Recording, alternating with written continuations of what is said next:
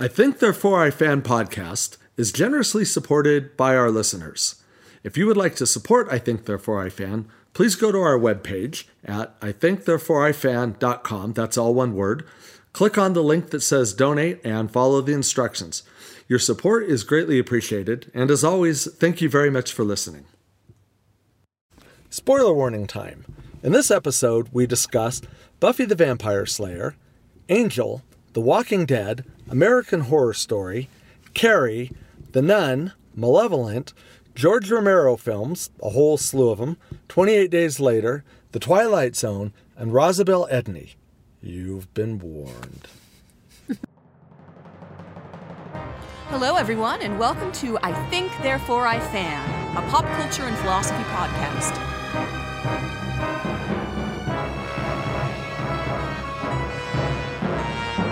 On this podcast, we'll explore the most compelling philosophical themes as we find them in all of everyone's favorite fandoms. We are your hosts. I'm Dr. Richard Green. And I'm Dr. Rachel Robison Green.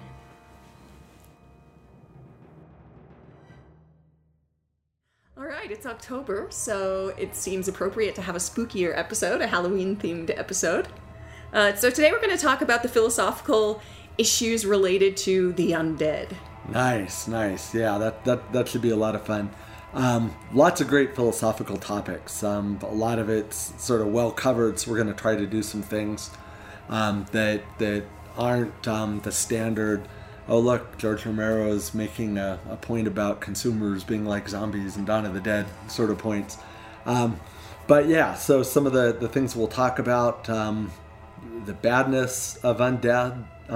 Why is it bad to be a zombie? Why is it bad to be a vampire exactly? Some things about the official story of Dracula. It's interesting that for some reason certain things over the centuries have been added to the legend, but not everything. So we'll get kind of develop a list of necessary and sufficient conditions for... So we're going to talk about vampires, being a vampire in particular, or Dracula specifically? Yeah, Dracula specifically. Oh, okay. Although it'll maybe generalize out, right? Okay. So goes Dracula, so goes the whole vampire neighborhood, yeah, right? okay. So not everything true of vampires is true of Dracula, but pretty much all the things that you think of as being true of Dracula then get applied to almost all the other vampire legends. Okay. Yeah, so maybe do a little metaphysics along the way. I think there's some interesting ethical issues to tackle. To what extent can the damned be held responsible for their actions? Right. Yeah, you're cursed. You have evil flowing through your veins. You don't have quite the normal range of free will there, if any at all. Yeah, so it's some good ethical stuff. A lot of the stuff on the undead's pretty well worn. There must be 1,000 papers about how the zombies in Dawn of the Dead, Romero's original Dawn of the Dead, wandering out around the mall look like everyone wandering around the mall at Christmas time. We'll probably gloss over that topic. 1,000 papers? At least, okay. Yeah. Maybe more. When I think of all the people in English departments writing the same paper over and over, I now want to revise my estimate to 2,000 papers. Wow. It's an important topic. Yeah, I might say a little bit about the paradox of horror, although we discussed that a couple weeks ago as well. So this should be fun. And we're going to do what we're liking this week, like we always do, and you're going to be shocked to find out that almost everything on that list has something to do with the horror genre. Yep, that's what we do in October. Yeah, all October long. Okay, so let's start with the metaphysics of being undead, right? What is it that makes something actually undead? So one, I think, it has to be the case that you've died, right? So you needed to have been living previously and then died, such that now you're no longer at rest, right? So you got to be the kind of thing that can move around or do certain sorts of things.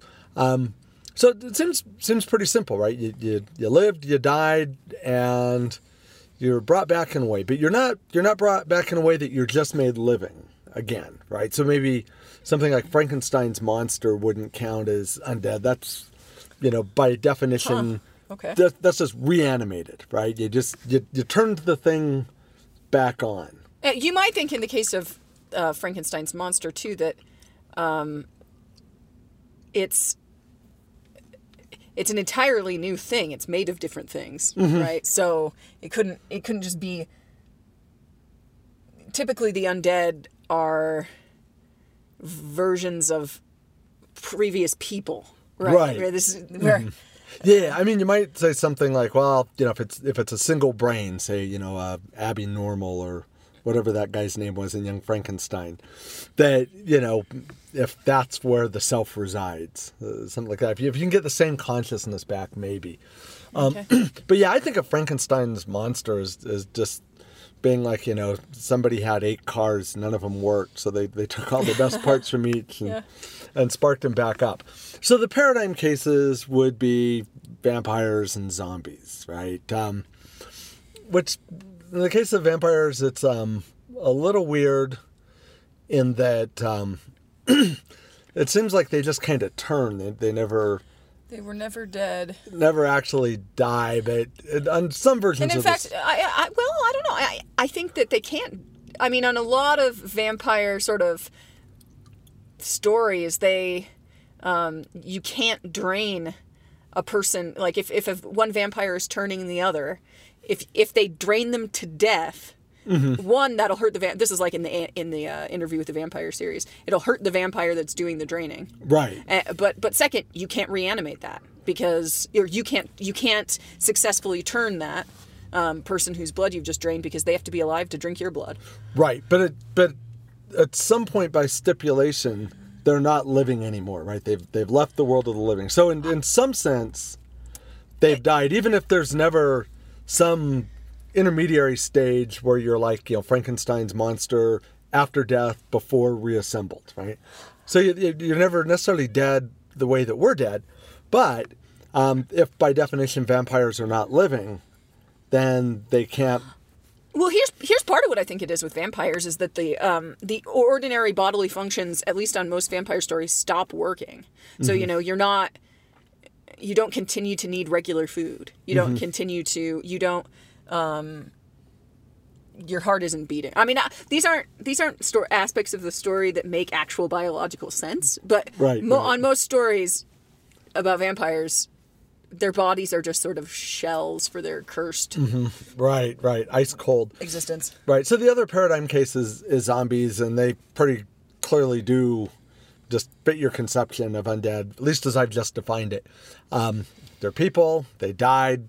Some of them have been dead, in the various stories for hundreds of years or thousands of years, and then they come back, and something animates them in some way. They're not at rest, but they're not in any sense living, generally speaking. And Danny Boyle's 28 Days Later, the zombies are just, they're people that have contracted some sort of virus, or dead people that have contracted a virus. And then they're sort of living again. They just have this rage. But that's an outlier. I think it's an unusual... So it's... One kind of unusual case is a ghost. Because a ghost kind of matches the criteria that you just put forth, that they were once alive. But typically we think of ghosts as being dead, not undead. Right. So a couple things going on there. I mean, some people would say, that's not a paradigm case of undead. I think they are. I think they fit the definition. With the following exception, right? So at least on some ghost stories, the ghost is just the part of you that never died, right? It's a sort of dualist metaphysics, where you have a soul, a physical part, which is your body, and a non-physical part, which is your soul or spirit. And your physical body dies, but the other part doesn't. Think of like the Beetlejuice story, right? That some of them are just kind of trapped without a place to be. So depending on how you specify it. Well, what about this? Are all the other examples of undead beings embodied? I mean, is that a crucial part of being undead, is to be embodied? I don't know, because I think banshees are undead too, but maybe I don't quite get banshees. Okay. Yeah, maybe that's it. Maybe the definition runs up against that and ghosts fall on the other side of it. Okay.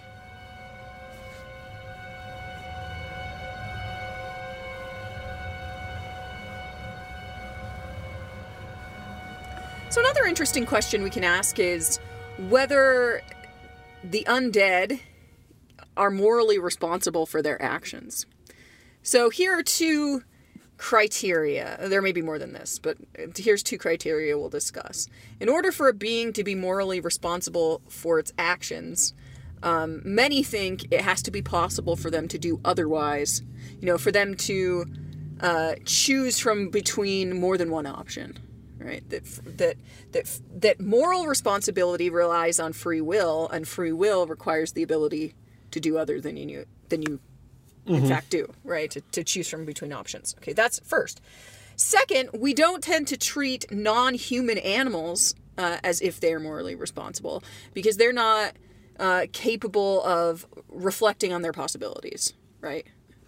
Maybe for other reasons too, but that's one of the reasons. So I think these can help us in these cases identify the degree to which different undead creatures are morally responsible. So it strikes me that at least on most zombie shows and, elements of pop culture where zombies pop up, zombies seem to be more like non-human animals. They look a lot like human beings because they were previously human beings, but you kind of might think, and The Walking Dead explores this a little bit, but you kind of might watch what the living humans are doing to the zombies and be like, geez, I mean, these are just also creatures that are trying to get resources to survive. And we would cringe if what they were doing was like, killing all the squirrels in the world. Or, I don't know, I'm just picking a non-human animal. But, these... Now, of course, sure, the zombies are trying to attack them, but they could just leave the zombies well enough alone. And, right. I mean, then the zombies wouldn't be after them. Right. I mean, every now and then you'll see a zombie story where they actually do kind of adopt that sort of attitude, right? The dark comedy Fido is like, well, we can find a way to keep them fed and happy, and who knows, maybe even have the kind of relationships that we have with animals with them.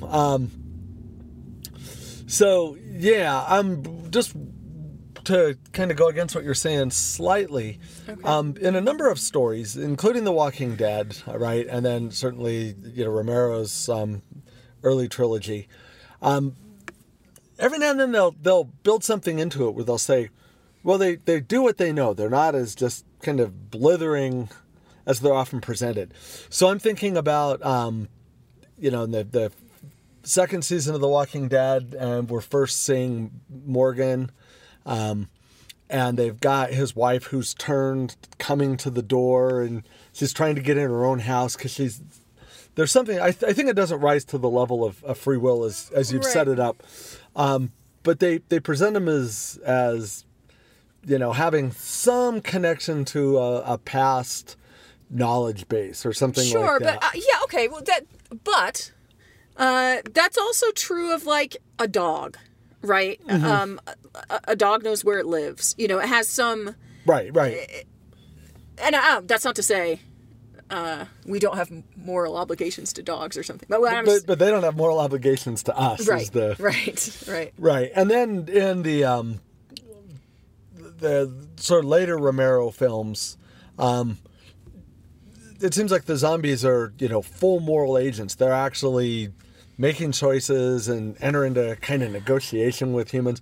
But that's such a bastardization of the story. At that point, I don't know that you're actually even dealing with a zombie anymore in that case. I mean, that's so far removed from what a zombie typically is.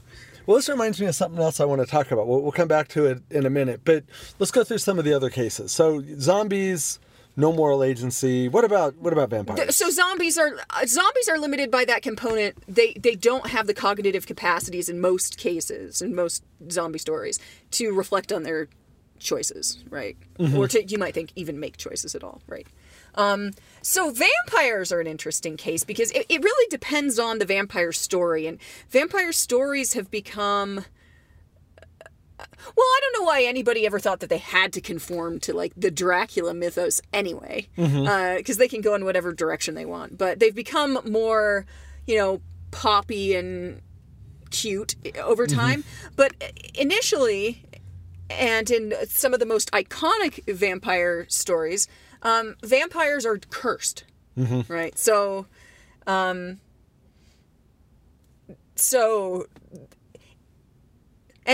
this, the nature of the curse is such that they can't help but to crave blood. Right? And of course, different shows deal with this differently. True Blood, the HBO series, did a good job of, like, exploring what kind of alternatives you could come up with. Synthetic blood. Yeah. And right. Right. And on some early versions, curse doesn't just mean the crave blood must attain it, but somehow... they're, in virtue of being cursed, they're necessarily evil, right? In the same way that theologians might say God's necessarily good, right? An omnibenevolent being, right? These are omni-evil beings. That would certainly serve to restrict their free will, right? If nothing else, if they had free will, they could only choose evil things. Yeah. Being fully evil or omni-evil. I mean, really, in a way, vampires are sort of antichrists. I mean, they're not the Antichrist, but all of the sort of imageries related to vampires is an inversion or a flipping of the stories you might tell. Like, Christ is associated with light, and vampires are associated with darkness. And the cross is a symbol of Christ, but the cross is problematic for vampires. They can't get near it. Weakens them, burns them. Right. So they're kind of associated with these. Maybe not demonic, maybe demonic, depending on the story, but definitely the kind of the opposite of Christian goodness or something like that. But then, of course, most vampire stories quickly, not Dracula, but most but even his love is something that kind of seems to make him human. Like, he retains some human qualities. Anyway. Yeah. It's an old school romantic. Yeah. But most vampire stories quickly turn away because everybody loves a vampire story where the vampire's cursed, but there's that girl that keeps him from being evil or something like that, or guy. Yeah. But so, I mean, you might think the nature of the curse itself makes it the case that they don't have free will. Right.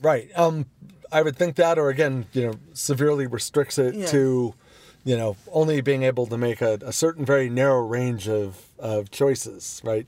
Mostly not free. I mean, so unlike the zombies, the vampires have higher cognitive capacities, but they also have been cursed to only be able to eat one thing. And in some stories, it's not just blood, it's only human blood. So, I mean, what are you going to do? I mean, in that sense, are they any different from non-human animals that just, they're driven by, everything is driven by a desire to stay alive. And so the vampires just got to do what they got to do. Yeah. I mean, they're not trying to stay alive, but they're trying to stay whatever the heck that they are. Yeah. They're trying to survive. Yeah. All right, so something you said a moment ago reminded me of something I wanted to talk about, which is how is it, or why is it the case that certain parts of the vampire narrative become kind of an official part of that? And these are things that weren't there in the original Bram Stoker novel. And other things are not. I mean, it seems oddly arbitrary that, some years later, garlic pops up as this thing. And now, you do a vampire story, you pretty much have to include that, right? But then there's other parts of the story. So, my favorite example of this is, Dracula makes an appearance on one episode of Buffy the Vampire Slayer. So now, Dracula has the property of being BFF with Xander for a little while until Xander famously screamed, "I'm not going to be your butt monkey anymore." And good for him. But that's the kind of thing that will never be part of the Dracula story. Other things get to be very much part of it. Why are some things official and some not, right? And again, if they were all in the original story, that would be fine. But lots of things from the original story aren't even there, right? So now you get this sort of Bela Lugosi-esque thing, and there's a norm that you shouldn't deviate from. Yeah.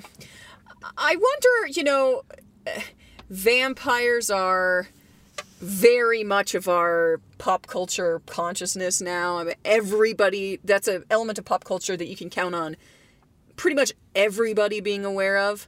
But I doubt that it's the case that everyone has read Bram Stoker's Dracula so I think that there are, it's not that we're like, well, garlic is canonical. It's like certain things, we don't know where they came from.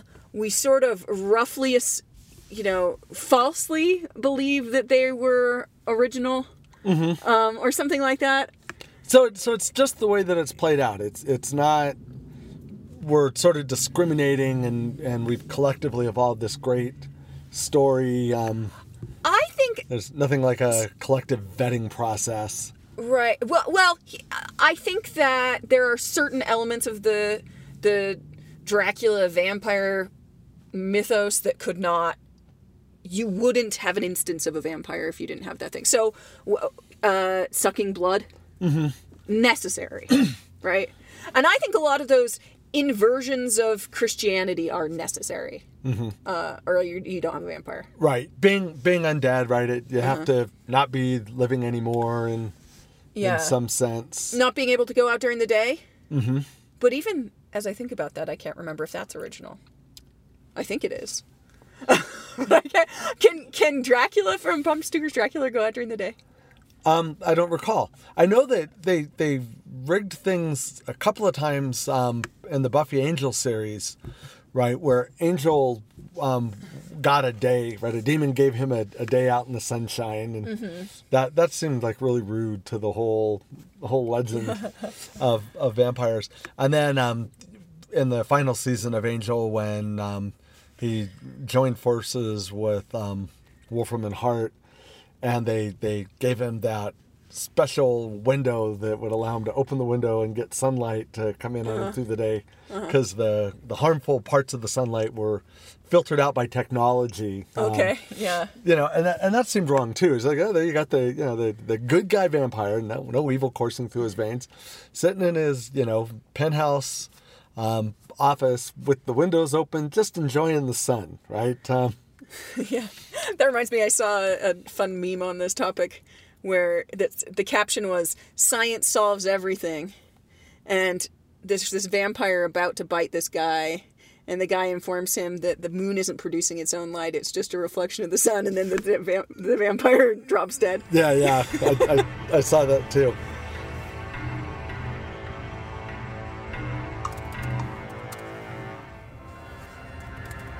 Branch of metaphysics that I've always found very interesting has to do with the badness of death, right? There's a lot of cool literature on just why death is bad, and there's this sort of puzzle, right? It goes back to the Epicureans that say, when you're there, death is not, meaning, as long as you're alive, you're not dead, and then when you are dead, when death is there, you are not. So you're not there to experience your own death. So how is it that death ends up being bad? Yeah, go ahead. And there's this asymmetry problem that the time before you existed, the time before you were living wasn't bad. If death is an experiential blank and the time before you existed is an experiential blank, then they should be on par with one another in terms of their badness. But we don't tend to think of the time before we were born as bad. Right, right. So the two main sort of strategies for resolving these puzzles lie in talking about either deprivation or desire frustration, right? So the deprivation account comes from the philosopher Thomas Nagel. Basically says that the badness of death lies in all the good things in life that you're deprived of. The desire frustration account from Bernard Williams says what's bad about death is that certain of your desires when you are alive are frustrated. They go unsatisfied. So, I don't have a dog in that fight. I think elements of both of those views capture something that's bad about death, and maybe there's lots of things that are bad about death. But notice that neither of those views accounts for the badness of undeath, right? Why is being undead bad, right? I mean, people don't want to be undead. In fact, it's sort of a common trope, on zombie shows. It's just a lot in The Walking Dead. They'll say, well, I don't want to end up like that, so, someone will get bit by the zombie. They'll be just about to turn. Someone will sit next to them with a gun, right, or a shovel or whatever they have. The moment they turn, they kind of pop back up undead. They kill them because people really don't want to be undead. And they don't want to be vampires either, except I would totally be a vampire. That's because you're still a goth kid. In my heart. In your heart, right. Yeah, so, let's talk about the two cases maybe separately. So why don't people want to be zombies? Because you're an idiot if you're a zombie. Yeah, but you don't know it, right? I mean... But it's the whole Socrates, I'd rather be a human being dissatisfied than a pig satisfied. Right. Yeah, that's a stupid view, though. I mean, honestly. Now, if it seemed like it was just perpetually painful to be a zombie, if you were walking around it's like, oh, I need blood, it hurts, or something like that. Yeah. That's bound to sound really weird, but whatever, we're going with it. Then that's fine. But it doesn't seem to be that. It just seems kind of like a nice, pleasant, lumbering, They don't seem to know that, like, their ears are falling off and their eyeballs are dangling. It doesn't bother. I mean, no one's sitting around going, boy, I sure would hate to be a little bird, or sure would hate to be, a worm or something. I mean, comparatively, I'd rather not be a worm than a human being, but, it's an existence. It's an existence, yeah. So, I don't get that. Now, what about the vampire thing? What's bad about being a vampire exactly? I mean, a lot of them seem kind of cool. Well, you're cursed to be evil. You're cursed to be evil. But all right, so let's go with the legend, right? Let's say that's how vampires are. You don't get to be Angel out fighting the good fight, and you're not just hanging out in the park with the cool kids. Okay, so you're evil. So that's bad. But if the more contemporary vampire story is just like you're cursed to be really hot for the rest of your life. Right. Seems fine. So is it that we don't want to be evil things, so we'll sort of opt out? All right, what if you could be a non-evil vampire, right? This is one of the things that we talked to some of our guests about coming right up, whether it's bad to be immortal or something. But Angel sure acted miserable all the time, right? He had to drink the same stuff over and over again. Watch people that you love die over and over again. You make a connection to someone, if you could be a vampire and everybody else that you loved, you could turn. But what about the watching people you hate die, too? I mean, I don't want to watch anybody die. There's more people I don't like than people I do like. It's and then I find it very depressing to just like slowly watch humans destroy the planet, like watch the whole thing play out. Yeah, that's true. But that's not why typically people think it's undesirable to be a vampire. But I don't know. I would guess that actually the majority of people. So here's the thing. If there is a heavenly reward after you die, and you're immortal anyway, and I think this is what a lot of people are working on, this assumption that like, okay, they're gonna die, they're gonna go to heaven, they're gonna be in a good place. Mm-hmm. Then why would you pick being stuck here on Earth in a vampire form over that. But if you say to people, let's assume that heaven is off the table, there is no such thing as heaven, but there is such a thing as vampirism, and you could be a vampire and be immortal. I bet most people would do that. Yeah, I wonder. I would do it. Probably. I would do that. I would too. I mean, if nothing else, you could just spend all your time listening to great podcasts like I Think Therefore I Fan at ithinktherefore.ifan.com. That's all one word. I mean, the books you could read, right? I mean, there's several episodes of The Twilight Zone about people with, all the time in the world on their hands. And then they break their glasses. Of course. But it doesn't seem like a bad thing, provided you don't break your glasses, to have that kind of time. Sure, if you come up, against it all at the end, the planet's thrashed and whatnot. Although, if everyone's gone and the planet's not producing food, but I don't need food anyway because I'm immortal. Blood. Yeah, maybe you don't got all the stores. You don't die from not getting the blood. You just have bad cravings or something. Okay. I don't know. I'm with you. It doesn't seem that bad to me. In fact, I'm considering trying it. If anybody knows any vampires, and not just these kids at raves and whatnot that, had their teeth surgically sharpened with their parents' credit cards, but real vampires, have them talk to me. I'm open to the idea.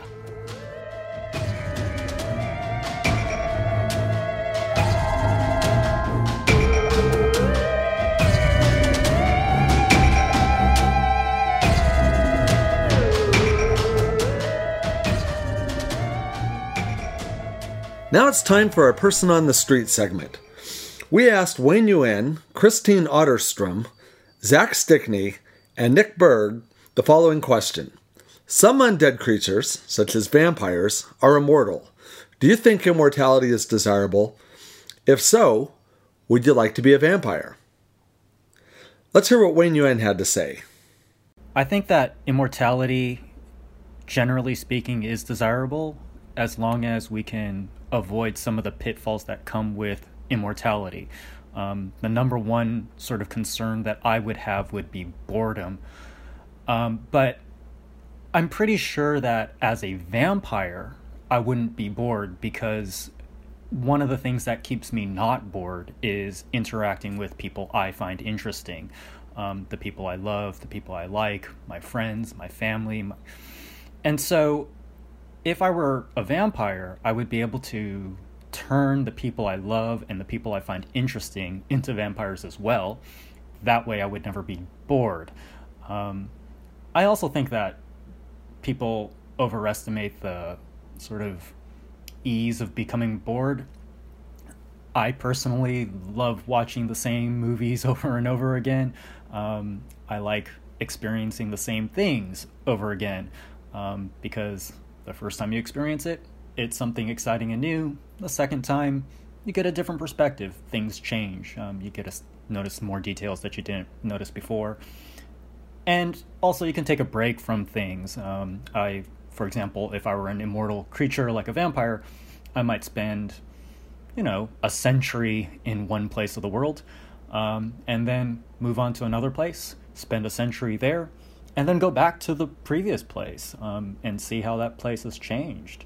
The world isn't static, so I don't believe that I would get bored, especially if I were bringing my vampire coven in tow. Christine Otterstrom, what is your take on this? I do not think that immortality is desirable for a number of reasons. Mainly, one of them being, it depends on financial status.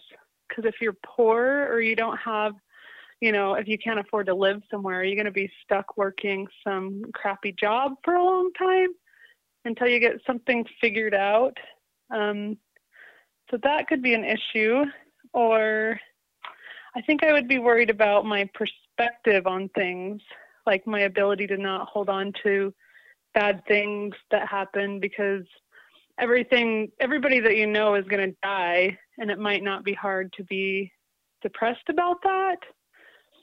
And then the last thing I thought about was, it depends on if your health is always going to be good. Like if you live forever can you still have a stroke? Or what if you get Alzheimer's or another chronic condition where you're in pain all the time? I don't know if that really applies to vampires and immortality, but it's definitely a concern. If you're not in good health, but you're living forever, or you're not in good mental health, then that might be horrible. So those are the main things I thought of why I would not like to be immortal. What do you think, Zach Stickney? All right. For me, I think I have mixed feelings about immortality, because on the one hand, I think it would be really cool to live forever and be able to watch the universe eventually collapse on itself. I think that'd be very interesting. But I also think immortality would be horrifying in the sense that, I mean, just getting older and watching everyone you know die around you and slowly wither and decay and eventually not really knowing anyone seems like it'd be pretty terrible. But I guess, you know, people like Wolverine have been able to find ways to keep going. As far as being a vampire, I like the idea of being very sexy and glistening, which I assume is what vampires do based on what I've seen in the media the last 10 years. So I think I could be a vampire. I'd be happy with that. Nick Berg, would you like to be a vampire? Yeah, so in terms of immortality, I think it is desirable. I don't know that I'd want to do it alone. And in regards to being a vampire, a lot of times in the stories you read, a lot of times they're alone. And so it seems like, I mean, I don't know that I'd want to do it in that regard. As far as being a vampire itself, I think that could be interesting. That would be an interesting life. You get a lot of the mix from who vampires are from storytelling. Some are good, some are bad. They've lived for thousands of years or more. But I think, I wouldn't mind being a vampire. It'd be kind of an interesting way of life. As far as the traditional sucking of blood and all that, I don't know that sounds all that appealing, but that's just me. So maybe I'm not fit to be a vampire. I don't know, but it does sound somewhat interesting. Okay, Rach, what are we liking this week? Well, we're always liking American Horror Story. I know we've already mentioned this in previous weeks, but it just keeps getting more interesting, and I thought the last week's episode was the best yet. Yeah, I think so too. We don't want to spoil too much, but the characters from Coven are really sort of taking over the show. Not just Coven. I would recommend to viewers who haven't had the opportunity to dive into Apocalypse yet to go back and watch some of the other seasons, because there's some features of those earlier seasons that I didn't remember. Mm-hmm. And so there were moments in some of the more recent episodes where something was being revealed about a previous season and I didn't catch it because it had been a while. Mm-hmm. Yeah. So you might want to watch maybe the first 8 seasons. Well, just because it would be fun. No, but alternatively, you could just pick up a copy of American Horror Story and Philosophy, and that'll probably. I don't think that will be revealing at all about the plot points I have in mind. Rachel, I'm trying to get people to buy the book here. Yeah, but anyway, so American Horror Story is just fantastic. They're set up for Apocalypse. Is great. They're starting to do a lot of backstories, jumping back and forth. It's been so dynamic that I don't have any sense of what the main tension throughout the series is going to be, other than there's an apocalypse going on and a certain individual responsible, the anti something or other. But, you watch the first few episodes and you think, oh, wow, so this is, these guys versus these guys. And then everything has shifted. Ryan Murphy is just brilliant. What else are we liking? We went to see The Nun. We're liking The Nun. I'm surprised at the reviews. I mean, the reviews for this film are generally horrible, right? So The Nun is in the Conjuring series, right? It's another one of the prequels. And I think it's maybe the second strongest in the series, behind The Conjuring. So here's my thoughts on why it might be getting bad reviews. I wouldn't give it a bad review, but I love horror films. Horror films don't do that well with reviews typically anyway. Yeah, right. So unless there's something like artistic about the film or something or making a social statement So I think it really helps itself to lots of horror tropes, like at every turn. And people might think shamelessly helps itself to lots of horror tropes. I won't go into any particular details, but in my opinion, that's exactly what a person going to see a horror movie wants to see. Right. And, so, and there were lots of things that were novel about it, and the setting was great. I had one moment where I cringed a little bit, and that's when the nun roared, and I thought, actually, I think I whispered to you, nuns don't roar, right? It's like this big roar, I'm a nun, I'm going to eat you. I don't know if I was doing a lion or a bear there, but it was like a, half lion, half bear. But yeah, I thought the performances were fantastic. Has Tasia Farmiga, I don't know if I'm saying that right, from American Horror Story. Right. Yeah, so everything we're reviewing in this segment has something to do with American Horror Story, pretty much. Yeah. So far. We're up to 2. But yeah, I thought we may be enjoying these shows more than we would if it were in October. Or at least The Nun. I don't know. I got getting in the mood for scary material in October. Right. Yeah, so maybe I liked it more than you did. Sounds like you liked it and didn't love it. No, I really liked it. Yeah. I really... there's a twist in it, and I didn't see it coming, and that's sort of a rare thing for me in horror films, right? I mean, you can surprise me with lots of kinds of movies, but horror films, generally telegraph these things, well in advance. And so that was a lot of fun. So yeah, I hope they keep making films in this series. All right, what are we not liking this week? Last night we watched the Netflix original Malevolent. That seemed pretty bad, right? Just kind of generally slow. I'm just gonna, cards on the table. I fell asleep before it ended, so I'm going to say a 1 in 370,000 chance that it picked up, pulled it all together in the last 10 minutes. But yeah, really didn't hold my interest. And then we're doing this thing where we watch films, old horror films, just because we like to watch them all month long. And so we revisited the 2013 version of Carrie. Yeah. And that was a lot of fun. Really great. I don't think it's as good as the original, but I don't think it's that far off. Tough to beat Sissy Spacek's performance. Yeah, I really liked... Oh, who was it as the mom? Julianne Moore. Yeah. Yeah, I thought she was good at being the crazy mom. Today's musing comes from Sandy. Sandy says, "Today I'm thinking about why we, myself included, are so very angry with Susan Collins and not with the other 49 senators who voted for Kavanaugh.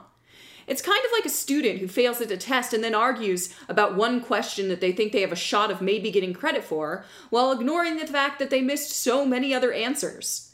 Are we especially pissed that she's betrayed other women because we feel duped by her apparent indecision?" Yeah, it's an interesting question. I mean, I don't think that it's that, right? I mean, it's true of all 49 senators that equally betrayed women in this case, or all 51, I guess is how the vote went. Yeah, so it can't just be that, I would think. Can't just be betraying women, and it can't just be a woman betraying women, because if you view this as an instance of betraying women, other people did that too. Other women did that. Right. It's not just Susan Collins. Right.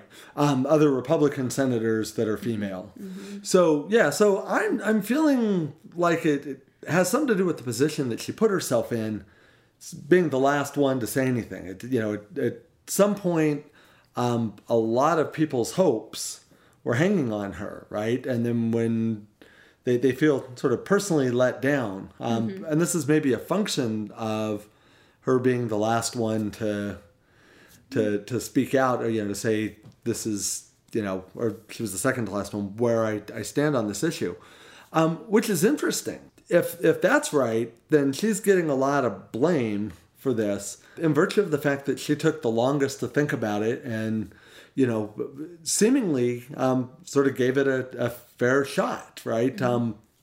She deliberated for a very long time, where, you can contrast this with, say, someone like Orrin Hatch, the day that Ford's accusation became public, without knowing anything about her, he was on TV saying, well, this woman's clearly disturbed, right? It was the Anita Hill treatment all over again. So, you've got an awful lot of Republicans that just say, no matter what, I'm going to support this candidate.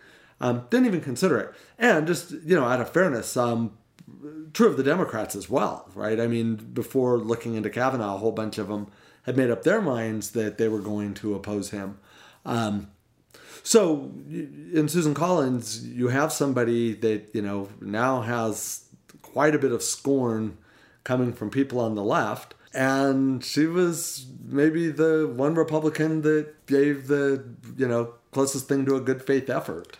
Well, I'll push back against that a little bit. I see what you're saying, but, well, maybe this isn't even actually real pushback, but when people were waiting for her, she looked like she might actually be willing to assess the evidence, right? And then it's just such shoddy evidence. So the FBI investigation was a big nothing. They weren't even allowed to interview important witnesses. So I think people saying, oh, there's one holdout for, the rational assessment of evidence, we're expecting that to go differently. Because surely if you assess the evidence... Right. For example, in the case of Murkowski, saying that she would end up voting no as well as a Republican, gave us even further, more hope.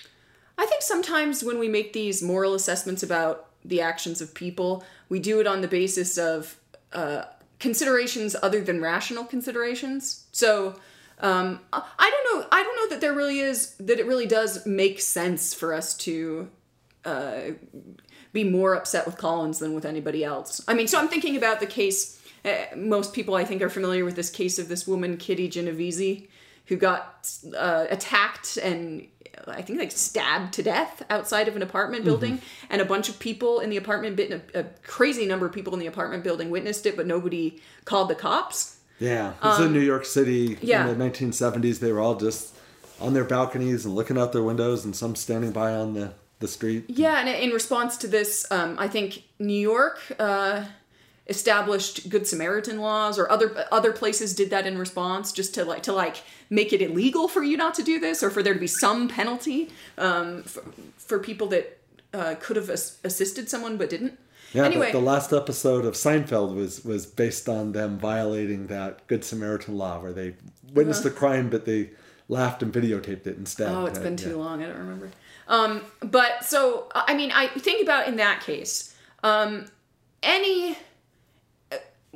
if there were 100 people that witnessed the event, all of those 100 people in that case that could have called the police and didn't are equally morally responsible. But if just one individual had committed that, or had failed to report, I think we would have treated that individual as tremendously morally responsible, like they did something seriously morally wrong. But when it's more people, we tend to view them as almost as if the moral badness has diminished. They're all equally morally responsible, but less so, or something like that. Right.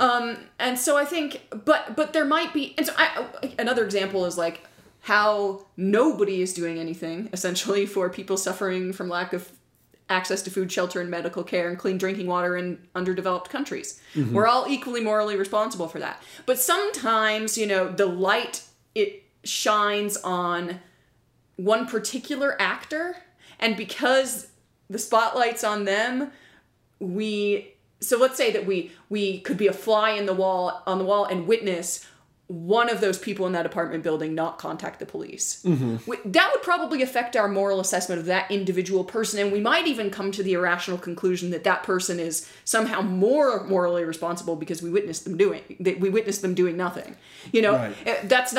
It's not rational, but it's just kind of an emotive thing. And I think Susan Collins had the light shining on her. We were witnessing her decision. And so it's easier, psychologically we're more motivated to say there's something seriously, that we're angry with her in particular, even though everybody else did the same thing. Right, and that ties in perfectly with Sandy's setup for her question. She's saying, well, you took a test and you focus on this one question.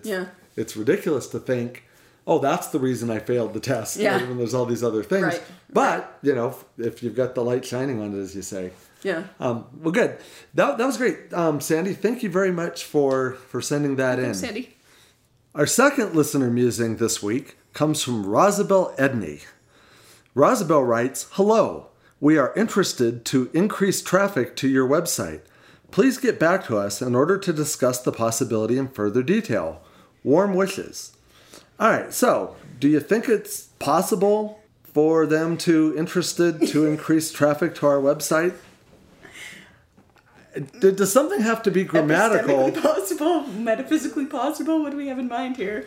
Well, any sense of possibility. I think if a sentence is so ungrammatical that it doesn't actually express a proposition, unless it's possible to be interested to increase traffic to your website, then I don't think it's possible. So I don't know if we should get back to Rosabelle on this, I'm assuming she's listening. So, Rosabelle, that's what we have to say about the possibility of you being interested to increase traffic to our website.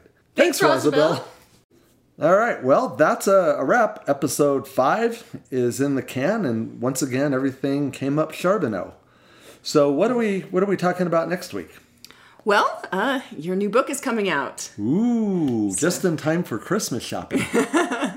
Halloween shopping, if that's something that happens. Yeah. When the kids come trick-or-treating, you can give them my book as a treat. This will be like you're one of those houses that gives the king-size candy bars. Yeah, I'm thinking it's kind of like playing a trick on the kids while giving them a treat, right? It's the inclusive sense of war. So anyway, the book is Westworld and Philosophy.